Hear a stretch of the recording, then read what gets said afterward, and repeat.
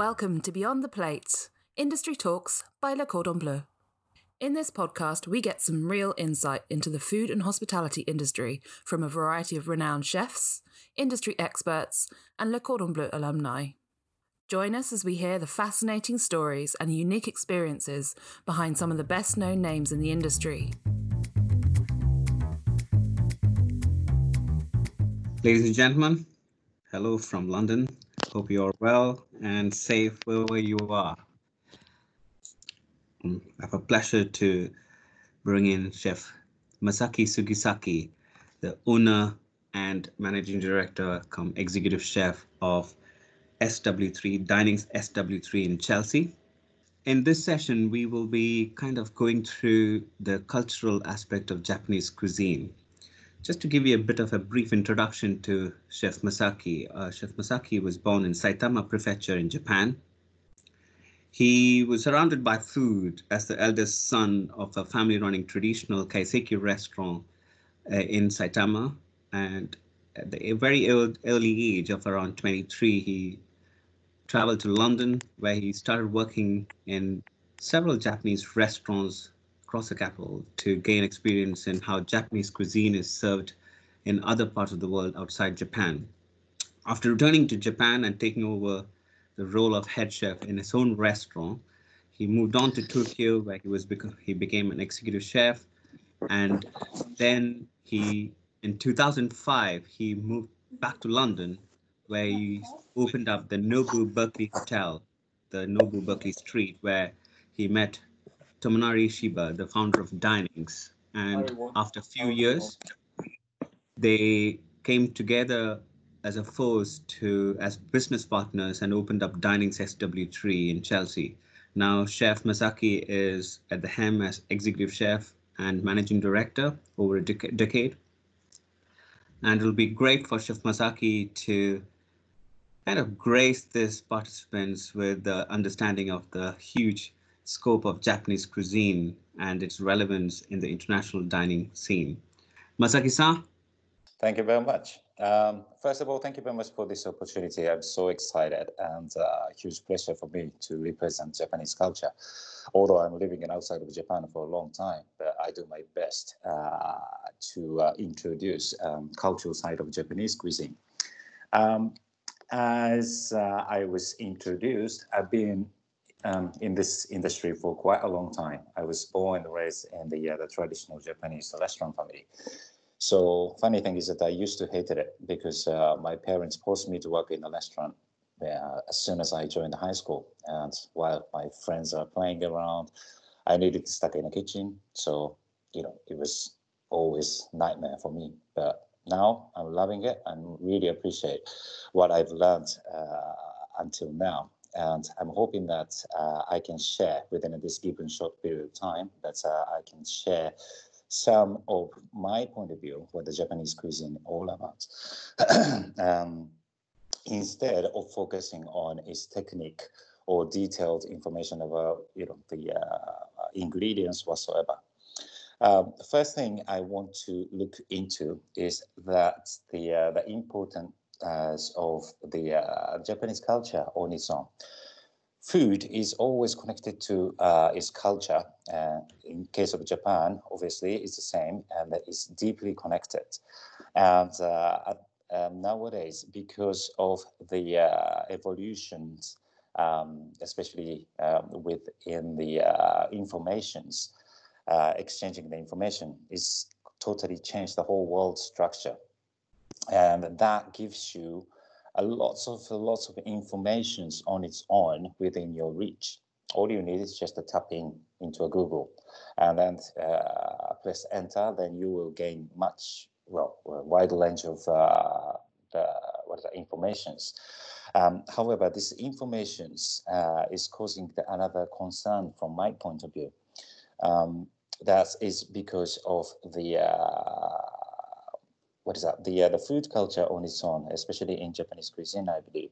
But that's simply because this is how I trained, so that especially in Japanese cuisine, information is just a tool. But the most important thing is that the cultural background, and then also the building my own theme, why I'm cooking it, what I'm doing for. Without having this, taking lots of amount of information could make you blind, and then you are drowning in the middle of the let's say information seas in a way. And that is the nightmare, because the cultural aspect is going to be lost. That's why I want to look into these parts instead of technical side today. Hope this information will give you the total picture, even if it's a brief, but the total picture of Japanese culture on its own, related to food industry especially. And then it's going to give you the correct information of Japanese culture background. Then you can use whichever the information available on the internet or books in a correct way, and then it's going to also help your personal development. That is the aim for me to have today. So starting with the social background. Now, because of this internet, then the other book or media technologies, information is everywhere. And then this changed the structure of the industry, I believe. How it's changed is that there are no cultural borders within, which means culture, individual culture, which means the character of the cuisine was built based on this, let's say, cultural border, but now is disappearing. So in a good way, it's developing the new standard of world cuisine. It was used to be like, the separated each category, but now it's combining everything together, which is the good things in terms of its evolutions and then the developments. However, it comes with the concern of the traditions. It can cause a loss of traditional culture or authenticity as well. This is food culture is all about the things being built not by within our generation, but it's been passed over and then evaluated into the next level. By repeating this process, food culture on its own is developed along with the culture on its own. So this is something I really want to focus on when we deal with the informations. And by doing this, we can keep this good portion of the traditions and then put more new style or develop the new style based on the traditions. That's our challenge, I believe. So in order to do so, the understanding the cultural background is obviously comes to main topic. And this is the kind of information you can achieve. However, is split into many different parts, such as like a historical parts, or if it's a sushi individual, tempura individual. So what I'm trying to do is that to combine everything together. So first thing first, let's look into the detail, which is the first of all, I want everybody to look into the cultural background, especially social structures. Even modern world of Japan now, we have two main backbones within the social structures, what we call social backbones. It's divided by the location to start with, where where used to be a capital is. It was, first of all, it was Kyoto. It was quite a long time ago. Kyoto was the capital of Japan, so it was controlled everything from Kyoto. So they developed their own culture, advanced culture, and then it's moved to Tokyo after that, and that changed the social structures and then the value of each element what we deal with on the daily life. And so, what is the difference? In Kyoto, the noble society is being built between this, during this time. Then, instead of that, when the capital moved to Tokyo, samurai society took over the control, and these two made a huge difference.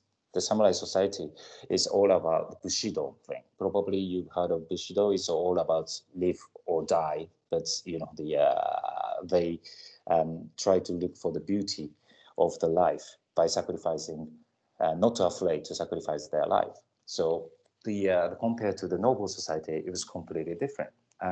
As the society structure changed, obviously its value has changed. So what is the actual cultural difference? In case of Kyoto, it was highly sophisticated. And means what? Basically, this is being built within the royal family, let's say, so that every single thing they do needs to be sophisticated.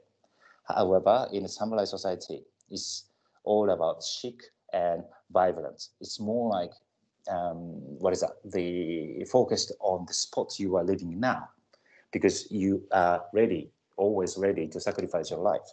So you need to enjoy your life. That is the basic difference. And interestingly, this cultural difference is made a few interesting differences in between, tangible difference, such as like easy example is going to be the soy sauce. In Tokyo, what we know soy sauce is being commonly used in the Tokyo area. But in Kyoto area, normally they prefer light soy sauce. The difference between light soy sauce and the normal soy sauce is that the light soy sauce contains more amount of salt, but less color and less flavor. So it's much more sophisticated in a way. It's going to push up the original flavor of the ingredients. Against this normal soy sauce, as you know, the flavor is quite a strong aroma together with the rest of the umami flavor whatsoever.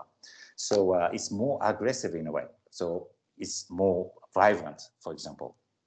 And other interesting, rather funny cultural difference. Probably you guys know freshwater eel, unagi.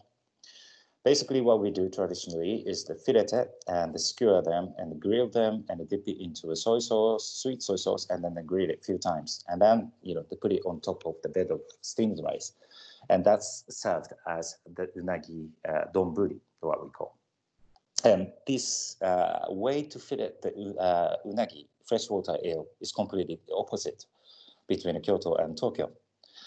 This reason is rather funny, actually.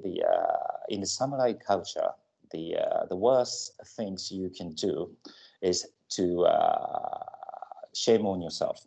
And then if you are ashamed to yourself, what happens is that you do this awful tradition, harakiri, which is basically the short legs of knife. You need to stab your stomach and cut it through in the length way. And then you kill yourself. And then that is the apologize towards to your master or whoever.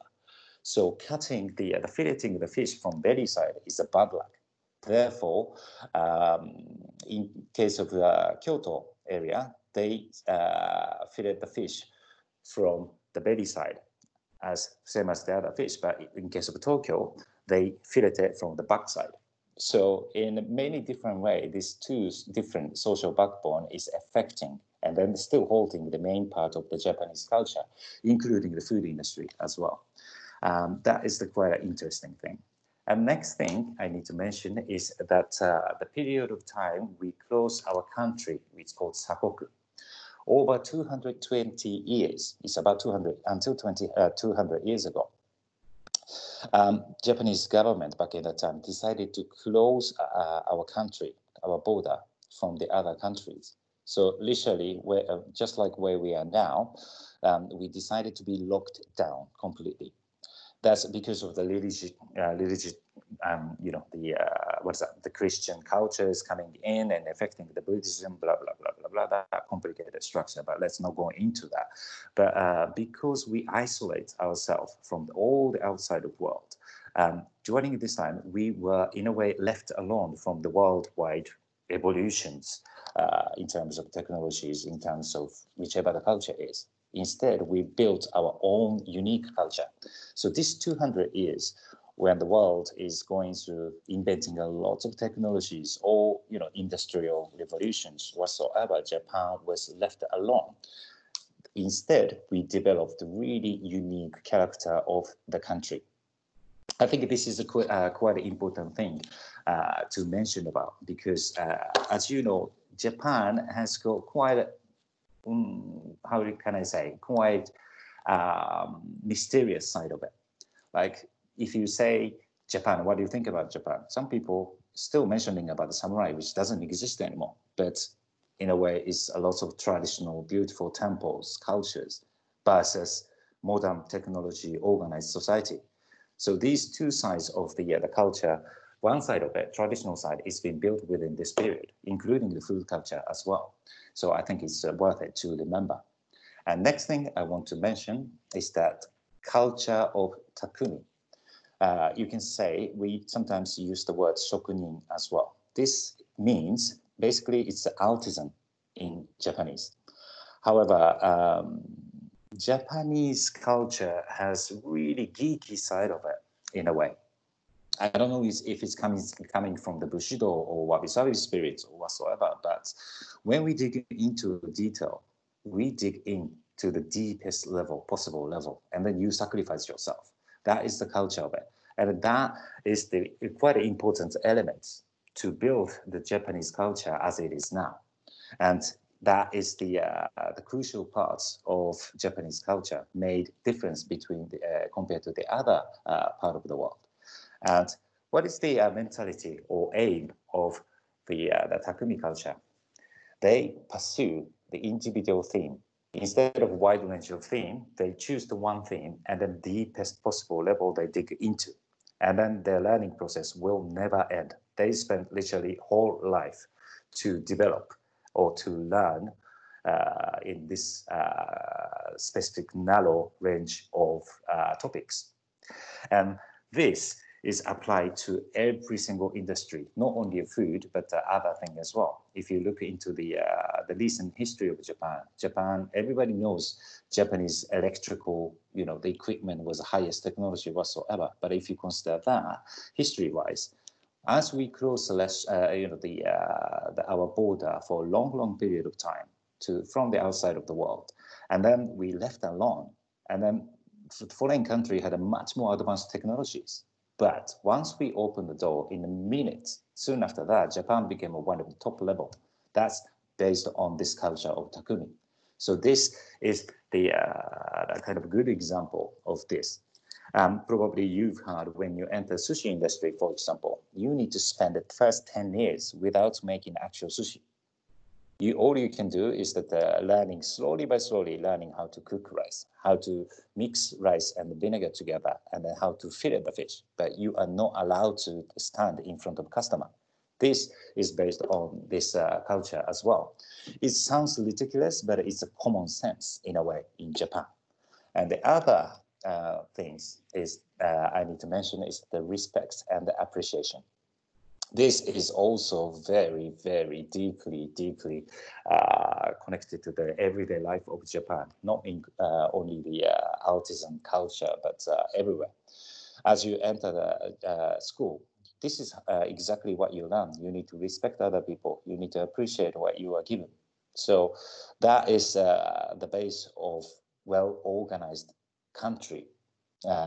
In a way, if you, for example, go to the train stations, the all train comes exactly on time, not 1 minute different. If you are late for 1 minute, it's going to be a big issue.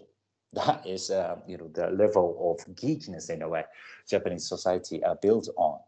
And then within the food industry as well, when I entered the kitchen for the first time, first thing I learned is this, which is understanding what you are doing for, which is like, we are cooking food for the guest, and cooking the food, yes, is in the simplest way, is sustaining our own life. But sustaining our own life is the consuming of other life. That is how it works, so that we need to respect and appreciate what is given to us.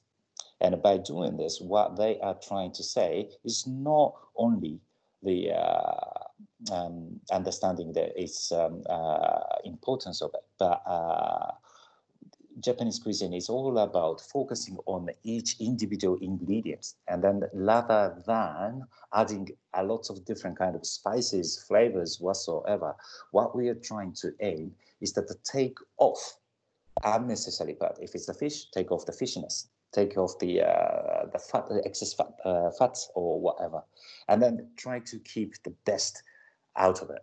then keep as simple as possible. So this respect and appreciation is the base of Japanese cuisine, which is very simple and clean flavor. That is the the most important part when it's come to a cooking process.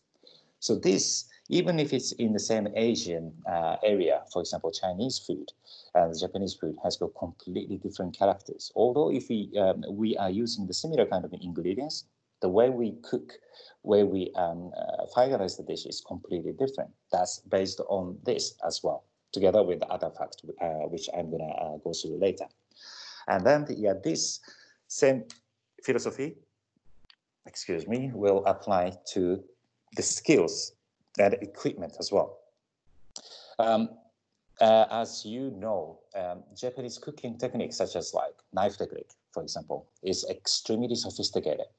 It's not because we focus on the techniques on its own, but it's because of the respect towards to the ingredients. If you are using if you don't have a skills, obviously you cannot keep the best condition of the ingredients. If you are filleting the fish, you need to minimize its negative effect and keeping the best condition as much as you can. That is your ultimate goal. But in order to do so, you need a good skills. And then not only the skills, that applies to equipment as well. That's why everybody are getting crazy nowadays for Japanese knife. Reason why Japanese knife are so good is because of this on its own. These topics as it is. For instance, sashimi knife has got long blade with the kind of a thin blade as well, and one side is cut off in angle. This is designed just to cut the fish in the best conditions. It tends to be European way is cutting the things from the top to bottom. Obviously, there's a sliding motion a little bit of it, but in case of Japan, we just slide the knife all the way, the long blade. And by doing this, you can minimize the damage the actual ingredients will receive. If you squash the ingredients, obviously each cell is going to be squashed and then bruised, even if it's a vegetable, fish, exactly the same. However, if you slide them by using the weight of the blade on its own, then you can minimize that. By doing this, you can keep the flavor without losing it, and then you can keep the original texture so that you can prepare the dish with the best condition from out of the same ingredients. That's why Japanese knife has got so many different shape and size, and then the specific use of it. That is the based on this respect and appreciation as well. So as you can see up to here now, Japanese culture is very geeky in a way, but in a good way, I believe. And that is that start to be recognized from all over the world now, and then it became quite a trend nowadays.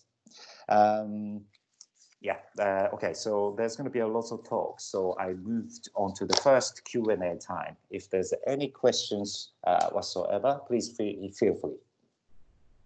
Chef Masaki, we have a question from a gentleman called Perry. Sure. Culture of takumi in the culinary sense and the making sushi. How long will a chef take to master the aspect of making sushi? Very good questions. Very good questions. If you want to learn very traditional, authentic one, 10 years is the good amount of time. Even luckily, if you could gain this opportunity to make a sushi in front of the customer, less than 10 years time, still 10 years is the minimum amount of time you need to go through. At the end of the day, I will talk about the season as well. Japan has got 4 completely different seasons, and each season has different ingredients availability, and depending on that, way you cook, way you do is completely different. So 10 years of experience at the end of the day is just that you are repeating the 10 times, each ingredients 10 times within 10 years, which is not good enough. And then even if it's like filleting the fish or cutting the rice, which is the literal meaning is the cutting, but the mixing the sushi rice with the vinegar, it's a simple mixing process. However, by repeating it 100 times, 200 times, 300 times. Each time when you focus, you will gain more, and then you will make the better result. That's how I believe in Japan. I hope that is answering your question. Yes, you did. Thank you. Another one. Sure. When will be the umami of the fish at its peak? Is it when it's freshly caught, or after some time, few hours Okay. later? And why? Okay, so that's a good question. Umami of the fish and seafood, which I will touch the base later on, is first of all, it's started from the season. Each fish and seafood, obviously vegetable as well, has got a season to it. And then the what we call season in English and Japan is slightly different. So I'm going to touch the base later. But the other fact is that when you kill the fish, basically what the people think is that the flesh is better, the flavor, but it is not necessarily like that. Just like all the other animals, after you kill, what happens? They get really stiff. All the muscle become really tense. And then as the time goes, what we call aging process, it starts to relax. Then its enzymes start to breaking down the whichever the minerals it has, and then start creating the umami acid, which is like a glutamic acid or inosaic acid, and then that is what we call the tasty part. So if you, the best thing is that they apply exactly the same method as the dry aging process of the meat. What they do is that after you kill the meat, you don't eat straight away. You develop the flavor and tenderize the meat. And that is the exact process you need to go through for the fish and seafood as well. But in case of Japan, there's another part of the culture that you enjoy the freshness. So probably you've heard the technique or dish called usuzukuri, which is like a carpaccio thing, especially applied to the white fish. Fresh fish is cut into really thin piece, and then you enjoy its texture. Instead of umami flavor, you enjoy the texture. So if it's extremely fresh one, you enjoy the texture. So customer, experienced guests are not looking into the flavor or umami, but the texture. And if you are looking into the umami flavor, then you need to use the aged, in a way, matured fish instead of fresh one. But obviously, compared to the meat, the maturing process of the fish is a lot faster. Depending on the fish and depend how you prepare, the time is going to be different, but it can be 3 days start with. But the things, the fish like the tuna, for example, it can be 2 weeks to be matured as well. So it varies, but this aging process, after the aging process, that's the time umami flavor is maximized. Yeah, we got a few more questions coming in, but I will try to make it a bit as condensed as possible, bearing in mind the time. Quickly, if you can just probably put a light on how well the kaiseki style has translated over to the Western fine dining. Okay, so which actually I'm going to touch the base later on. Is included this course. If that's the case, then we can probably we can come back to this later. Okay, yeah, let's come back to later. I have a few questions. Is it possible to make soy sauce at home? Do you recommend any resources or information on this craft?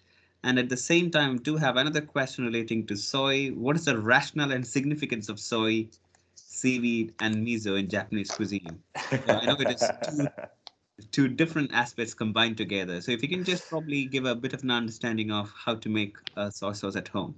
Okay, the soy sauce can be made, but I don't recommend that because it's a lot of things to do with the fermentation and then also the quality of the ingredients. And we are dealing with the fungus, which will be quite an unusual fungus you are dealing with, which is a koji fungus. And the temperature and humidity also involved. Making the miso is a lot easier, actually, because it contains much more amount of salt, and then the good quality of ingredients is available as well. But soy sauce on its own, I don't even try to do that. Instead, I choose the right the soy sauce. And then, what I do, for example, I choose the neutral, good quality soy sauce, which in my restaurant, I use Yamasa soy sauce. And based on that, I blend the other ingredients in there, such as like a kelp or sometimes bonito flakes, a bit of yuzu juice or sake or mirin or whatsoever to mold it into the way you want to use, you want to create. I think that is going to be the right way to do so for now. Okay, great. Thank you. You touched base on the resting of the fish, but the term ikejime, are you familiar? Ikejime. Yes. Ikejime. Okay. Is it just a thing of experience? Ikejime is the way to kill the fish. It's acknowledged as the most humane way to kill the fish. But it's not only that. The purpose of ikejime is to keep its freshness in the best condition. So basically, best condition to keep the best condition. That's the best way. What they do is that they cut off the spine and then take off the nerves located underneath the spine. By doing this, fish literally cannot feel and then cannot move. So they cannot self-destruct in a way. When after they fish the outside of the water, then they can move around and they can make a blues and they can damage themselves and blah, blah, blah, blah, blah. It's preventing the possible damaging process, and then also slowing down the process of this, let's say losing the quality on its own. So when you do ikejime or shinkejime, these two methods is quite similar but slightly different. But by doing this, you can extend the shelf life of the fish in a good condition. That is the purpose of it. Great. I think we have kind of covered pretty much almost all the questions. Okay. That's a very good scientific explanation as well. Let's move on. Okay. So let's move on to the next topics, which is I want to dig into a slight more detailed information related to the food on its own. And first thing I want to mention is the season. As I mentioned before, Japan has 4 clear different seasons. Obviously, because of the geographic locations, we have the beautiful spring to start with, aggressive summer, which is very similar to the Southeast Asian summer condition, high humidity and the high temperature whatsoever. And then the autumn time, everything is going to start to die down, and then the winter time can be really harsh. As you can see, well, I will talk about the geographic characters of it, but as you can see, the Japanese map, north and south, is quite stretched out, in between. And the north part of Japan, especially around the area of Hokkaido, has got so harsh winter. The winter time, 2 meters, 3 meters of snow overnight. That is the level of the harsh winter. So this, the fall season is the kind of part of the Japanese culture, connected to the Japanese culture or base of the Japanese culture. Then within the high standard cuisine, such as kaiseki, you mentioned, needs to represent this seasonal aspects within the meal by using specific ingredients or the method or seasoning or texture whatsoever. Anyway, it's the 3 elements you need to include to recreate the seasonality within the meal. How you do is that you include these 3 elements. One is hashiri and shun and nagori. These 3 elements. What it means, hashiri is the season just about to start, representing the future. So if we are now, it's the weather start to showing the springy side of it, so that we include the springy ingredients or way to cook, which is like another than serving the hot dishes, some of the cool chilled dish to be served as a part of the cold meal. And the next one is the shun, which is the current season, best season for now. This is the representing the time scape of now. And then followed by the nagori is the season that is ending, which is like in case of now, it's going to be the winter. Winter is ending. But by using these 3 aspects within the one course meal, you can specify where we are now in this moment. Dividing the season into 4 is not good enough for Japanese people, especially in high standard Japanese cuisine. It's all about the appreciation about what we have now, what we had before, so that we can, by using these 3 individual elements, what we can do, we can recreate the detailed seasonal aspects within the meal. And this is the very important part of the Japanese culture. One thing I want to mention about we talked about the best season, umami whatsoever, which is the shun, what we call shun. And this shun is unlike the other 2 elements, hashiri and naguri. Shun is used for every single restaurant businesses in London as a common sense. Basically, what we do is that we create everything based on the seasonality. And when it's come to fish and seafood, when is the best season then, right? For example, in the British, around the British water, for example, the Dover sole, we have a very good Dover sole around British water. However, it's always available. But in case of Japan, it's not. Reason why is that there's a best specific season for each ingredient. So when is that? That's the time just before the mating season. This time, specific period of time, what they do is that they start to reserve a lot of fat by eating a lot of food, prepare themselves to lay the egg. And because of that preparation period process, they contain a lot of fat within. And then because they are chasing a lot of food, they move a lot. They develop the good amount of muscle and then the good healthy fat in there. And conveniently, these fish comes to a season. Normally, even if they lived in the farther, deeper water, around this season, they comes to shallow water, close to the land, because there's much more food source for them. And then also that is the area they lay the egg to protect the egg from the predators. So basically they fish on its own. When it's become a season, they comes to fishermen within their reach. So fisherman doesn't need to go out to the further sea to catch them. But instead, they go out as a day trip, day boat. And then they catch the fish, they bring it back when it's fresh, after the shinkenuki or ikejime technique whatsoever, and then they will be consumed when it's fresh. So the best season is it's actually different depending on the climate. For example, even if it's the same Dover sole, what we call season here and what they call in Japan season is quite different. So that depending on where you are, it's quite fascinating for you to look into this fact. When is the exact the mating season, and then the when is the shun, and by chasing that, you can squeeze out the best out of these ingredients. Right. Next thing, geographic characters. As you can see from the map, Japan has got the long islands, and this is also affecting a lot about the Japanese cuisine. It consists of over 6,800 islands, which is a lot of them, with the long coastline. And the mountain is covering the narrow, the land, 66% of it. So as a result, what happened is that the surrounding sea is enriched by the volcanic water, rich water, fresh water, which is the source of the fish and seafood.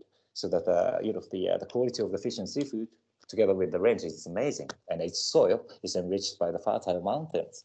Obviously, that is growing the lots of nice vegetables, and then this is the reason why Japanese has got this ingredient-based cuisine structures with as a kind of basic idea of it.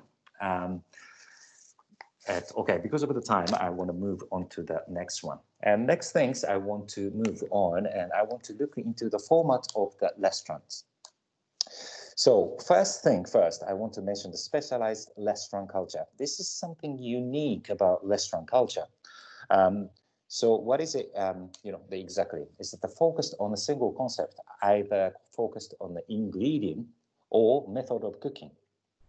The example for this is that, for example, sushi is the method of cooking. And if you want to eat the sushi, you go to sushi restaurant where only serve sushi. When you enter the sushi restaurant from the beginning until the end, obviously there's no sushi desserts, but apart from that, whole meal is going to be formed only by sushi. And freshwater eel, as I mentioned before, if you want to eat the freshwater eel, you go to freshwater eel restaurant where they only serve freshwater eel dish. And then they apply this same spirit of takumi so that they dig in this narrow category into the deepest possible level. So, and then that is creating the, setting the standard, highest standard ever. And mind you, this is the traditional culture taken over by generation after generation. So that each time, each decade, let's say, these individual cuisine is developing and evolutionized all the time. So what we call sushi is completely different from the 200 years ago, for example. So that, this is the key part to keeping the standard of Japanese cuisine. And as an example, for example, other facts is that this in specialized restaurant culture, or let's say format, it was not common until recently outside of Japan. It was available only within Japan. However, now maybe you know the restaurant called Araki, sushi restaurant called Araki. A couple of years ago, gained 3 Michelin star. It's opened the restaurant in London, and then after a few years of adjusting, the period, they achieved the 3 Michelin star, and this will be speeded up, and then Japanese, the food industry structure outside of Japan will be changed accordingly.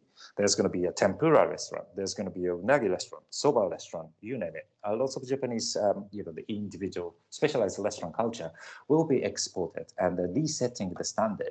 I think that's going to be an interesting restructuring process to be happening for the next 10 years. Next thing, obviously, rather than focusing on one ingredient or method of cooking, there's a wide range of food available. Just like this is close to the what we call Japanese restaurant outside of Japan. It's very similar to it. But let's talk about highest level, most sophisticated version of this format, which is the kaiseki cuisine. So what is the kaiseki cuisine? It's been developed in the sophisticated, the novel society in Kyoto to start with.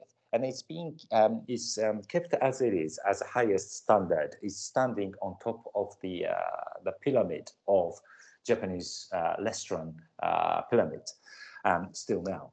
And although they are serving a wide range of food, such as they serve tempura, they serve unagi, they serve sometimes sushi as well.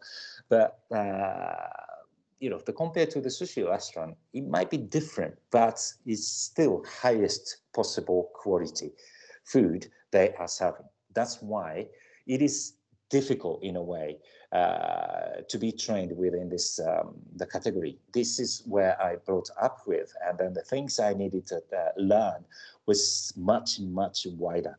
Maybe if I cooked the sushi within this concept, kaiseki cuisine, it was not as good or exactly the same as a sushi restaurant, best sushi restaurant. However, it's been executed into the unbelievable level.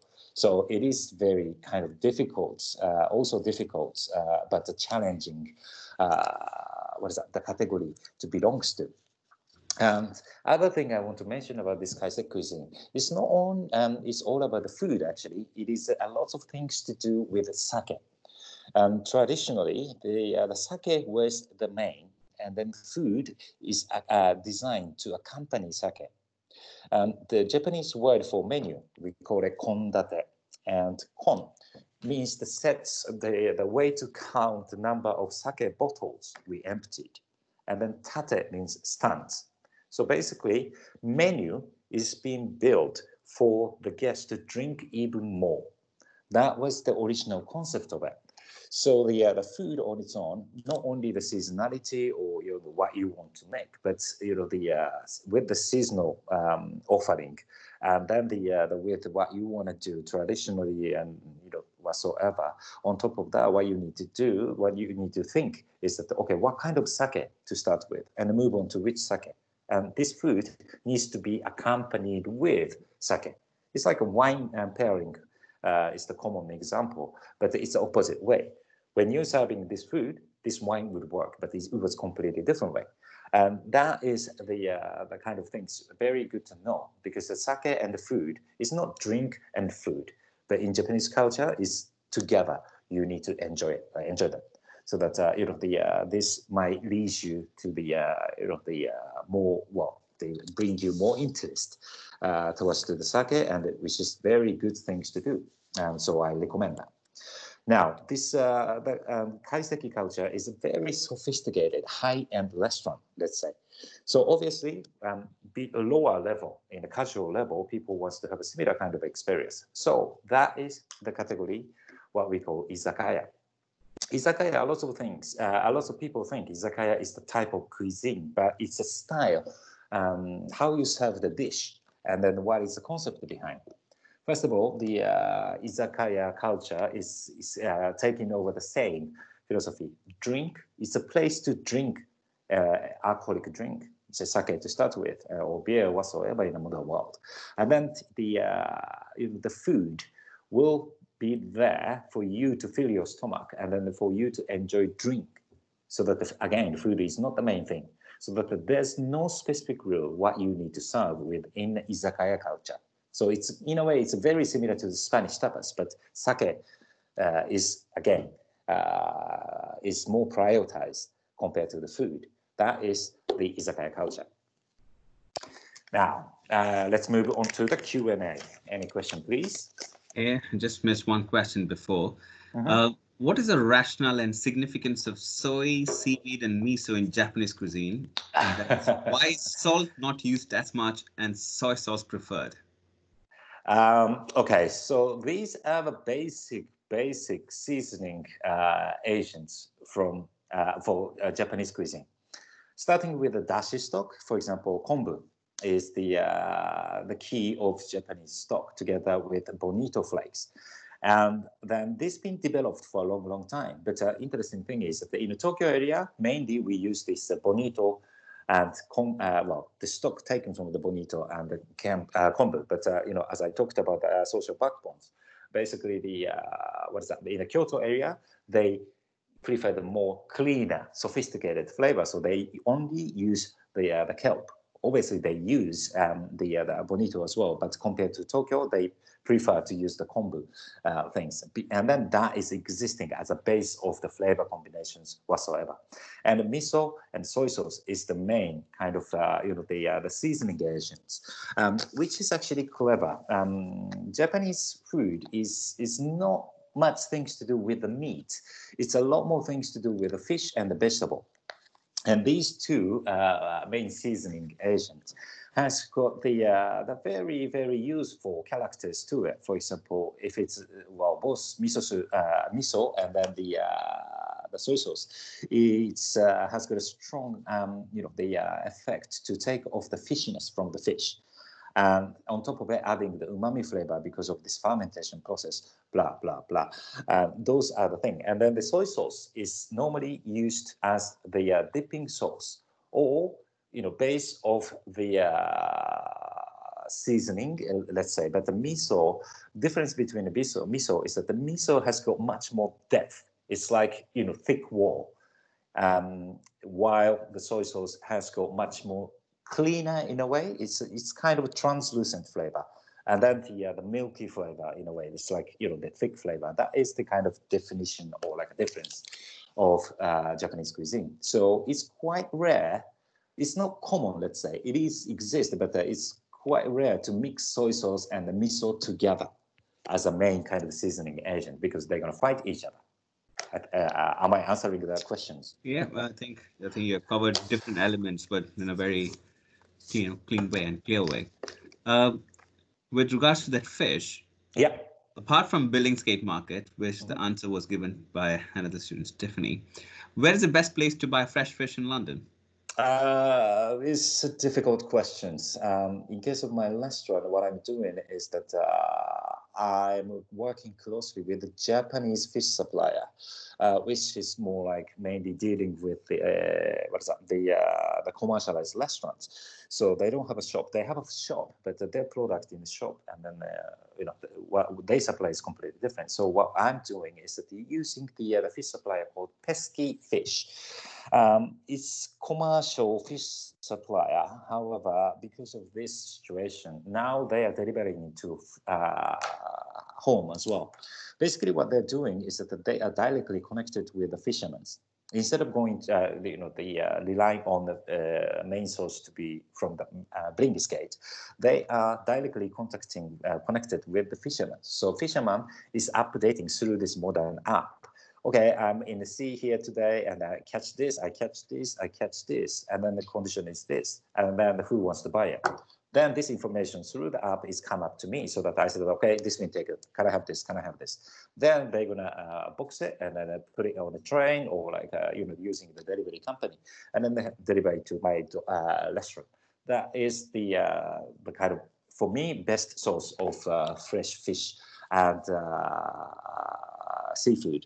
And that is also supporting, in a different prospect, all these sustainable fishermen in the UK are suffering from this difficult moment, because the massive vessels is scraping off the whole seabed and catching whatever the fish they can. They are talking about tons of fish, and in the net they were damaged and lower quality. However, it's been taken over the market. So these sustainable fishermen are suffering. But using this pesky fish, basically we are purchasing the fish in a much higher prices directly from the fishermen. So quality is guaranteed.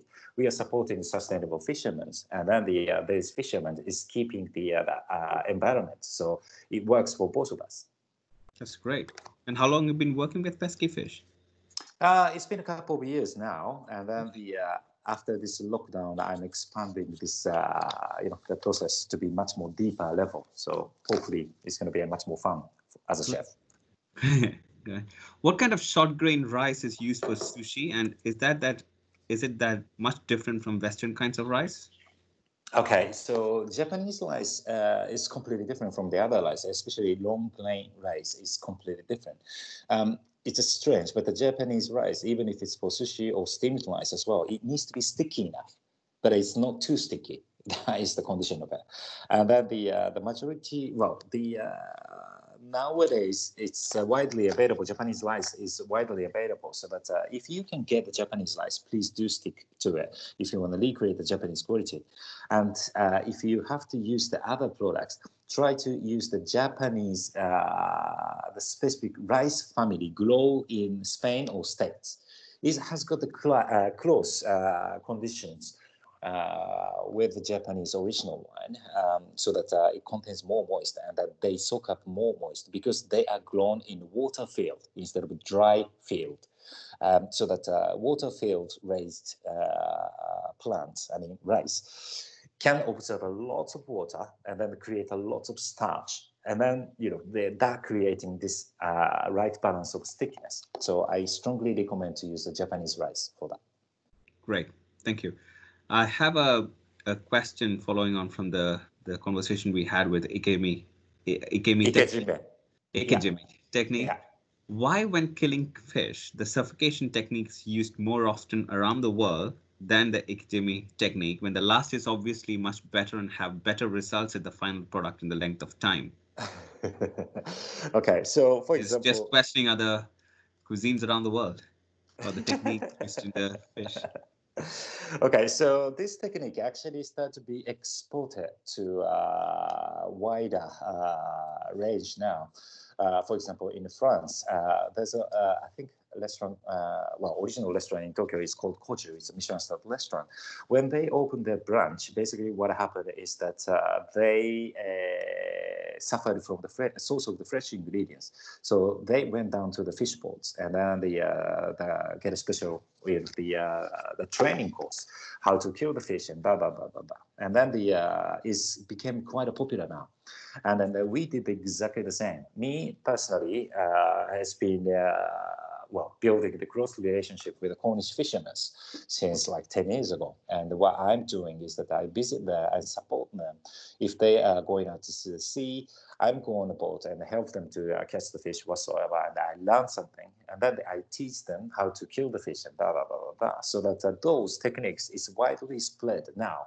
But, in case of Japan, again, it's very geeky level because of the original fish quality.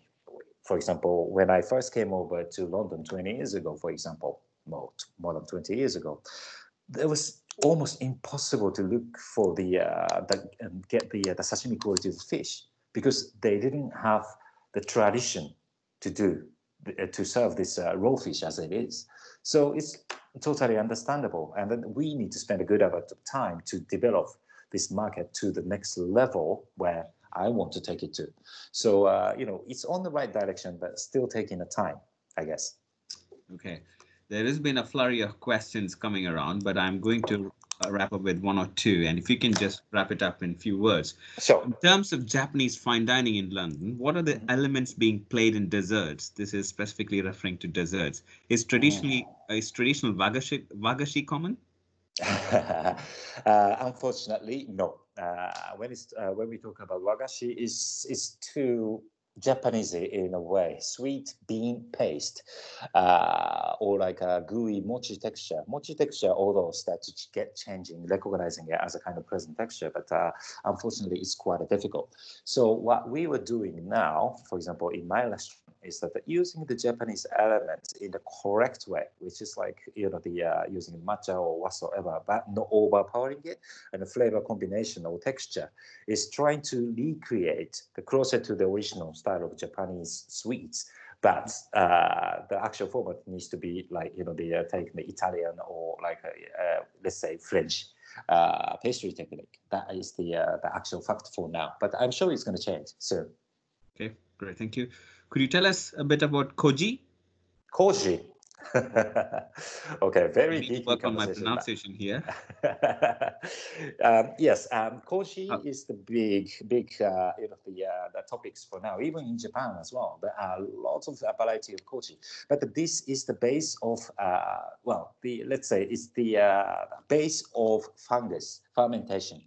Specific koji fungus can to be settled on the any kind of grain, commonly rice or the barley or so on. And you can get this the base koji as a dry product which can last long in the room temperature.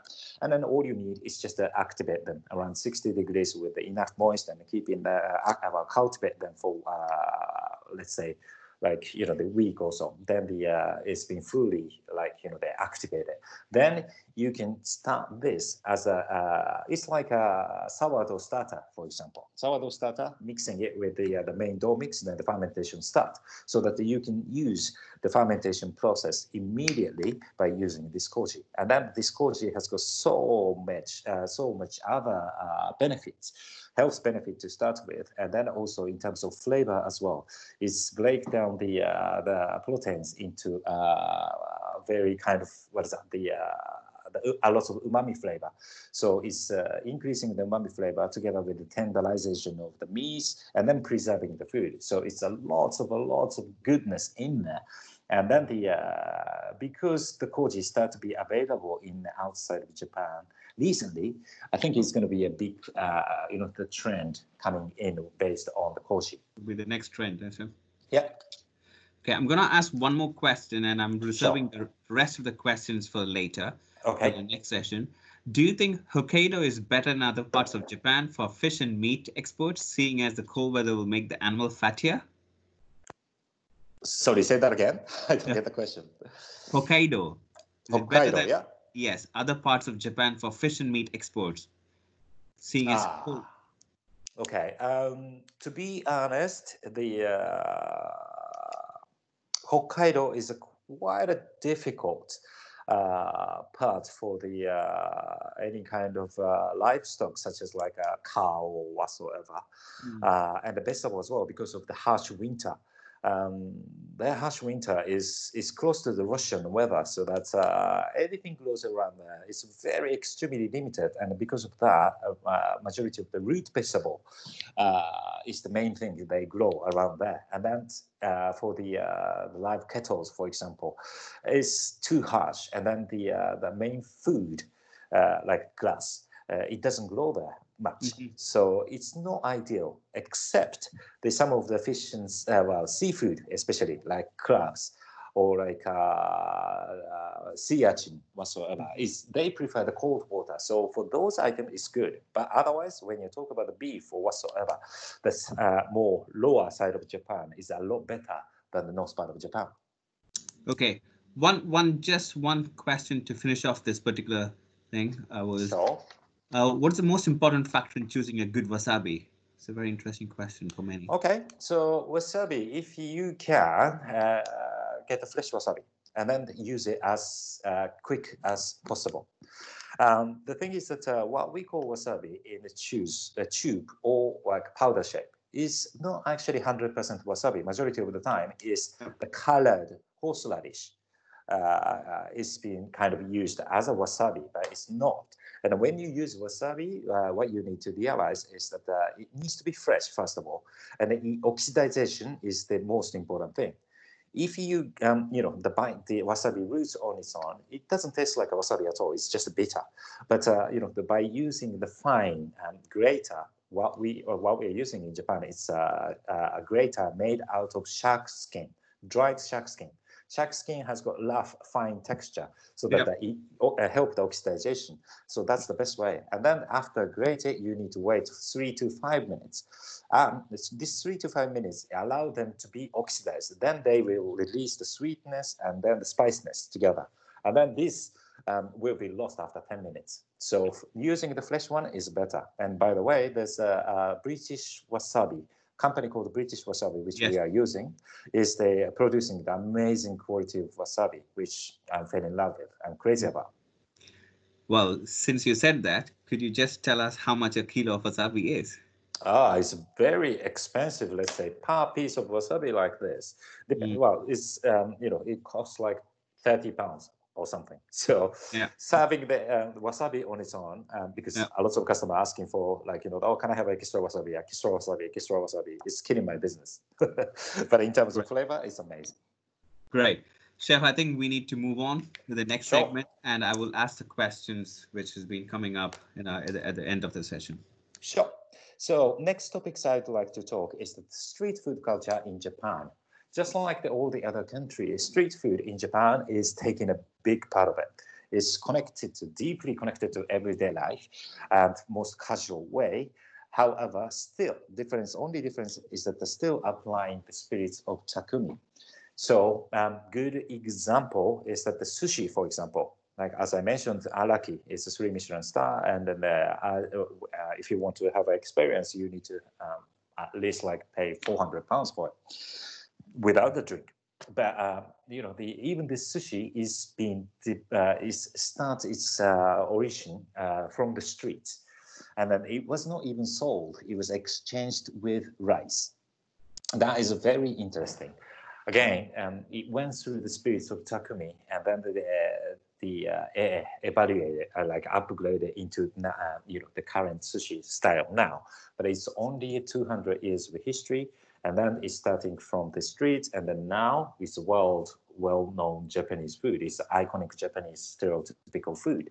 So it's something they're showing the Japanese the mentality again, going back to the original conversations. And other interesting fact I can say is that the streets culture is much more vibrant. So again, going back to the original social backbones, it's originated into the Tokyo area most of the time. So sushi, again, it's they invented on the street of the Tokyo area, because Tokyo area has got much more chic and vibrant culture back in that time. However, within the area of Kyoto, which is a sophisticated culture, also there are a lot of people working for this noble society as usual people. So they obviously want to have this kind of street food culture. So Osaka, which is next to Tokyo, they took over the culture of the street food. So that's why when we talk about the street food culture in Japan now, Osaka is the one of the biggest in Japan, and then followed by Tokyo, and then other region. So it's quite interesting how the street food Japan has been developed. As you can see from the background, you can see the noodle. This ramen noodle is one of the good example. It's imported only about 100 years ago as like one of the part of the Chinese food, and then it's been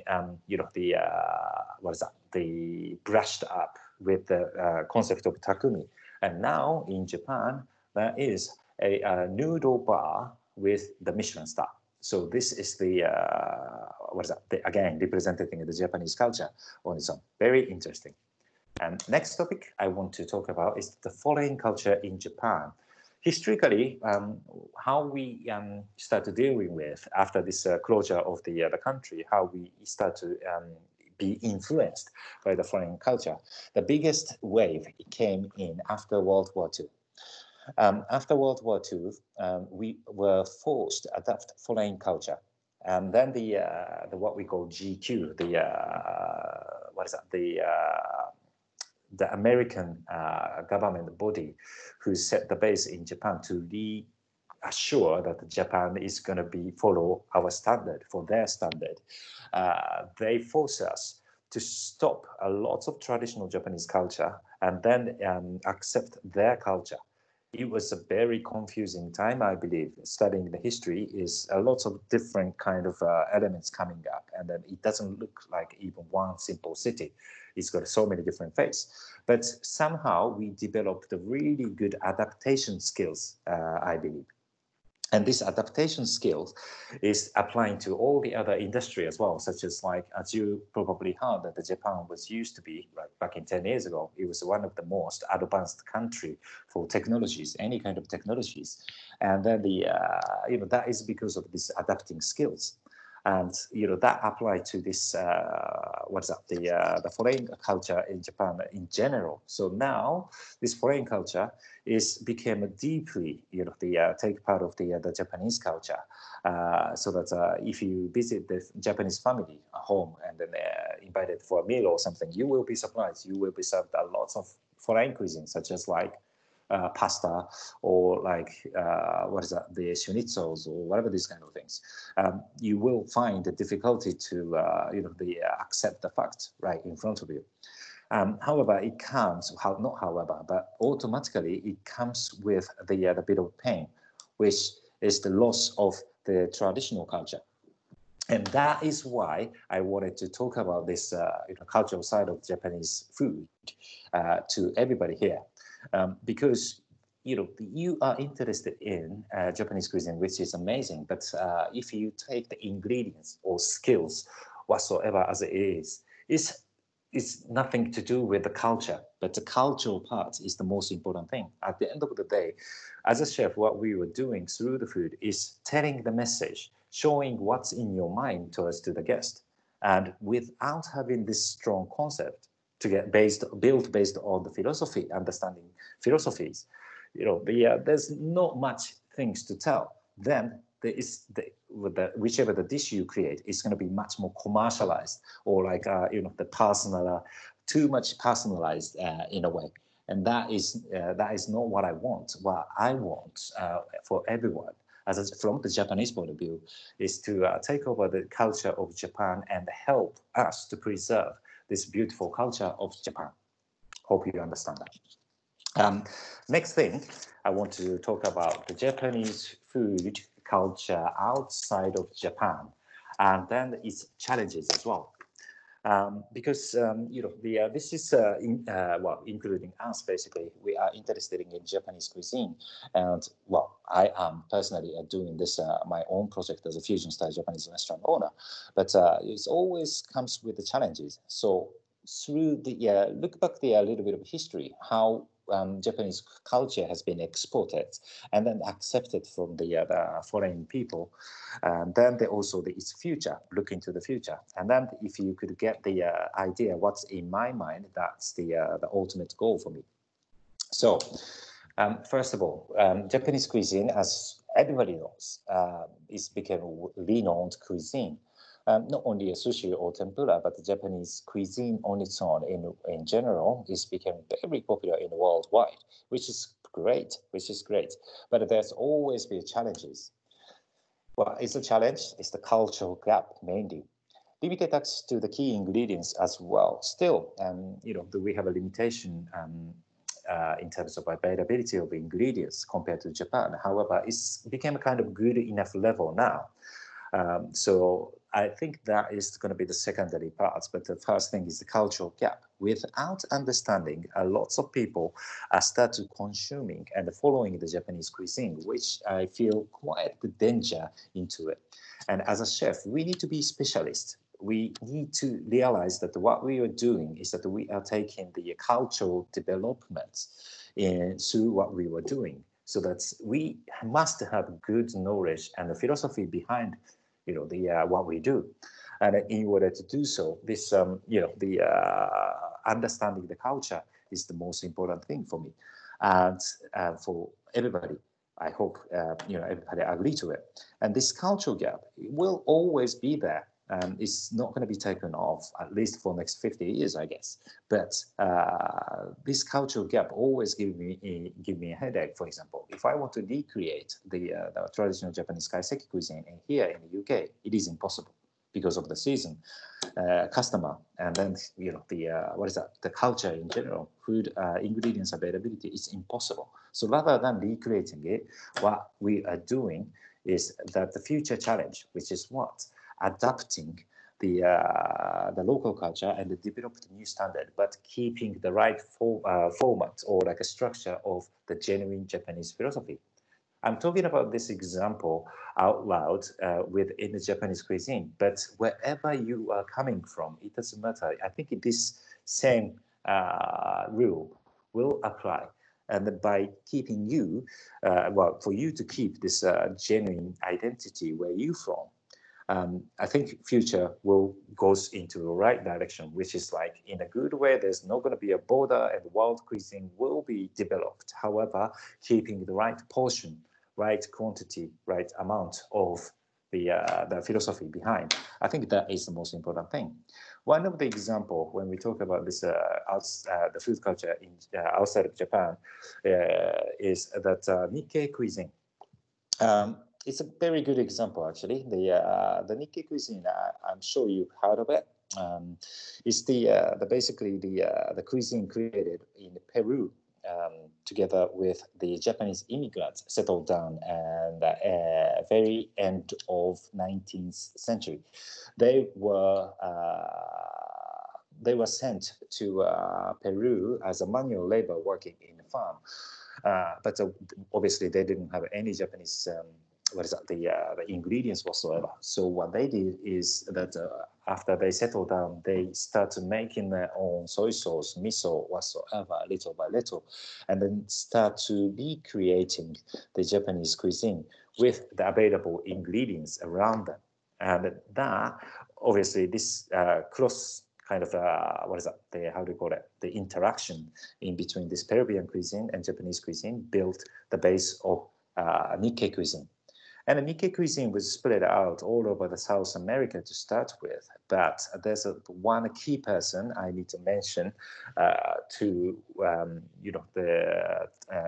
the big part of this Japanese cuisine and the Nikkei cuisine to be spread all over the world, which is the Mr. Nobu, the chef owner of Nobu restaurant. He basically moved to Peru to open his restaurant in the early 70s, and he had so much difficulties. Obviously, he didn't know what the Nikkei cuisine back in that time, so that he served the traditional Japanese cuisine, and he struggled because not many people, almost nobody, he said, wanted to have a raw fish as it is. They have a similar kind of dish like ceviche, for example. It's technically is low. It's they marinated in the lime juice, and so that it's on the surface it's changing the color. It's marinated because of the acid, but it's uncooked. It's raw conditions, but they couldn't accept the raw fish as a sashimi or sushi. So one day he served the sashimi dish as an appetizer, and then went back to the kitchen to cook something and prepare the next dish. So he put the pan with the olive oil and put it on the flame. And then the first dish was sent back from the guest, untouched. And then the guest was saying that, okay, how can I eat this raw fish? It's not safe, and then I don't want to eat this. And then Mr. Nobu was really kind of depressed and the struggle. Okay, how can I do? What can I do? And then while he's thinking, he just realized that, okay, behind him, there's a smoking hot pan was there. And then he quickly took it out because otherwise it's going to get fire. Then he looked at these two dishes. The dish sent back and then the smoking hot pan. Okay, but if I pour this oil on top of the fish. So he did. And then it was seared by the oil. He just dropped the bit of sesame oil to adapt the flavor, and then the other acidic sauce, and then send it back to a customer, and they enjoyed it. And that was the breaking point. I mean, the game changer. And from them, he creates a lot of what we call translated dishes, keeping the good amount of the Japanese traditions, and then adapting the local culture together.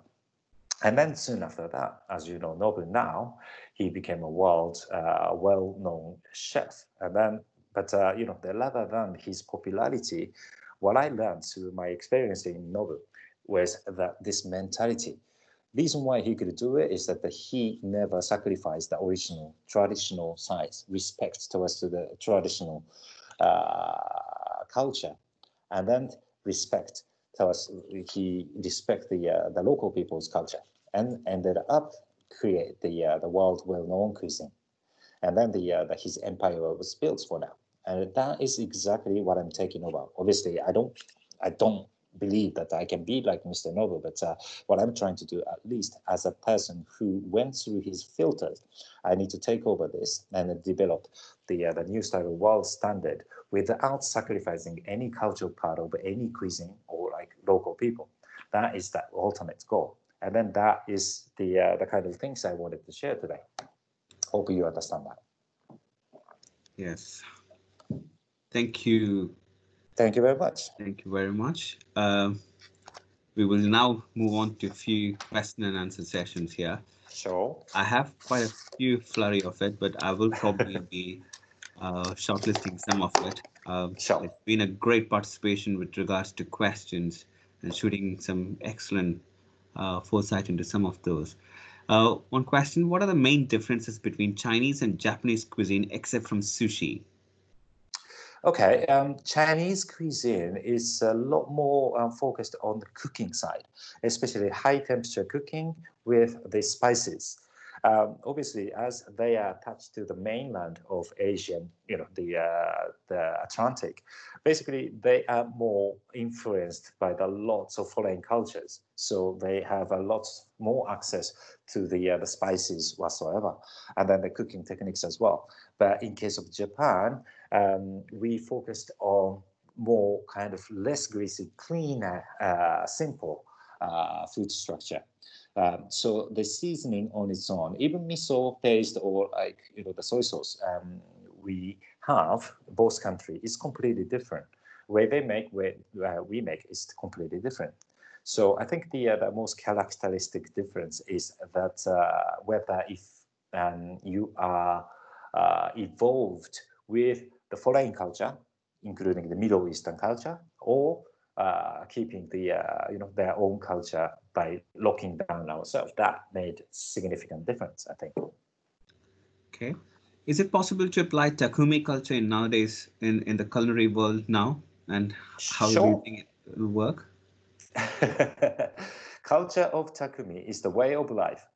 So, for example, technically, we are entering to this world of Takumi because we are entering the chef. Chef industry is the world of Takumi. Definitely. So that depends if you choose, how you choose, how you get involved, how you develop yourself is the only key. So you already have a ticket and then you are half step in already. So rest of the things is you. All you need to do is be humble and be greedy in a way. That's all you need to do. Interesting. Um, One last question I would like to kind of just wrap it up. And before that, if any of the students or anybody who is participating in this particular session, if you want to contact Chef Masaki, there will be, the details are there. His Instagram handle and also the restaurant's handle, and it's in Chelsea. And I'm pretty sure a few of the participants here will be coming and gracing your restaurants very soon. But before we finish off the session, how do you foresee the restaurant industry responding to post-COVID world in terms of producing or purchasing menu design, business plan? I know this is it's a long topic, but if you can just probably compress it into very few words and we'll kind of say adieu. Okay, so it is obviously extremely difficult time for all of us, within not only this industry but for everybody here now.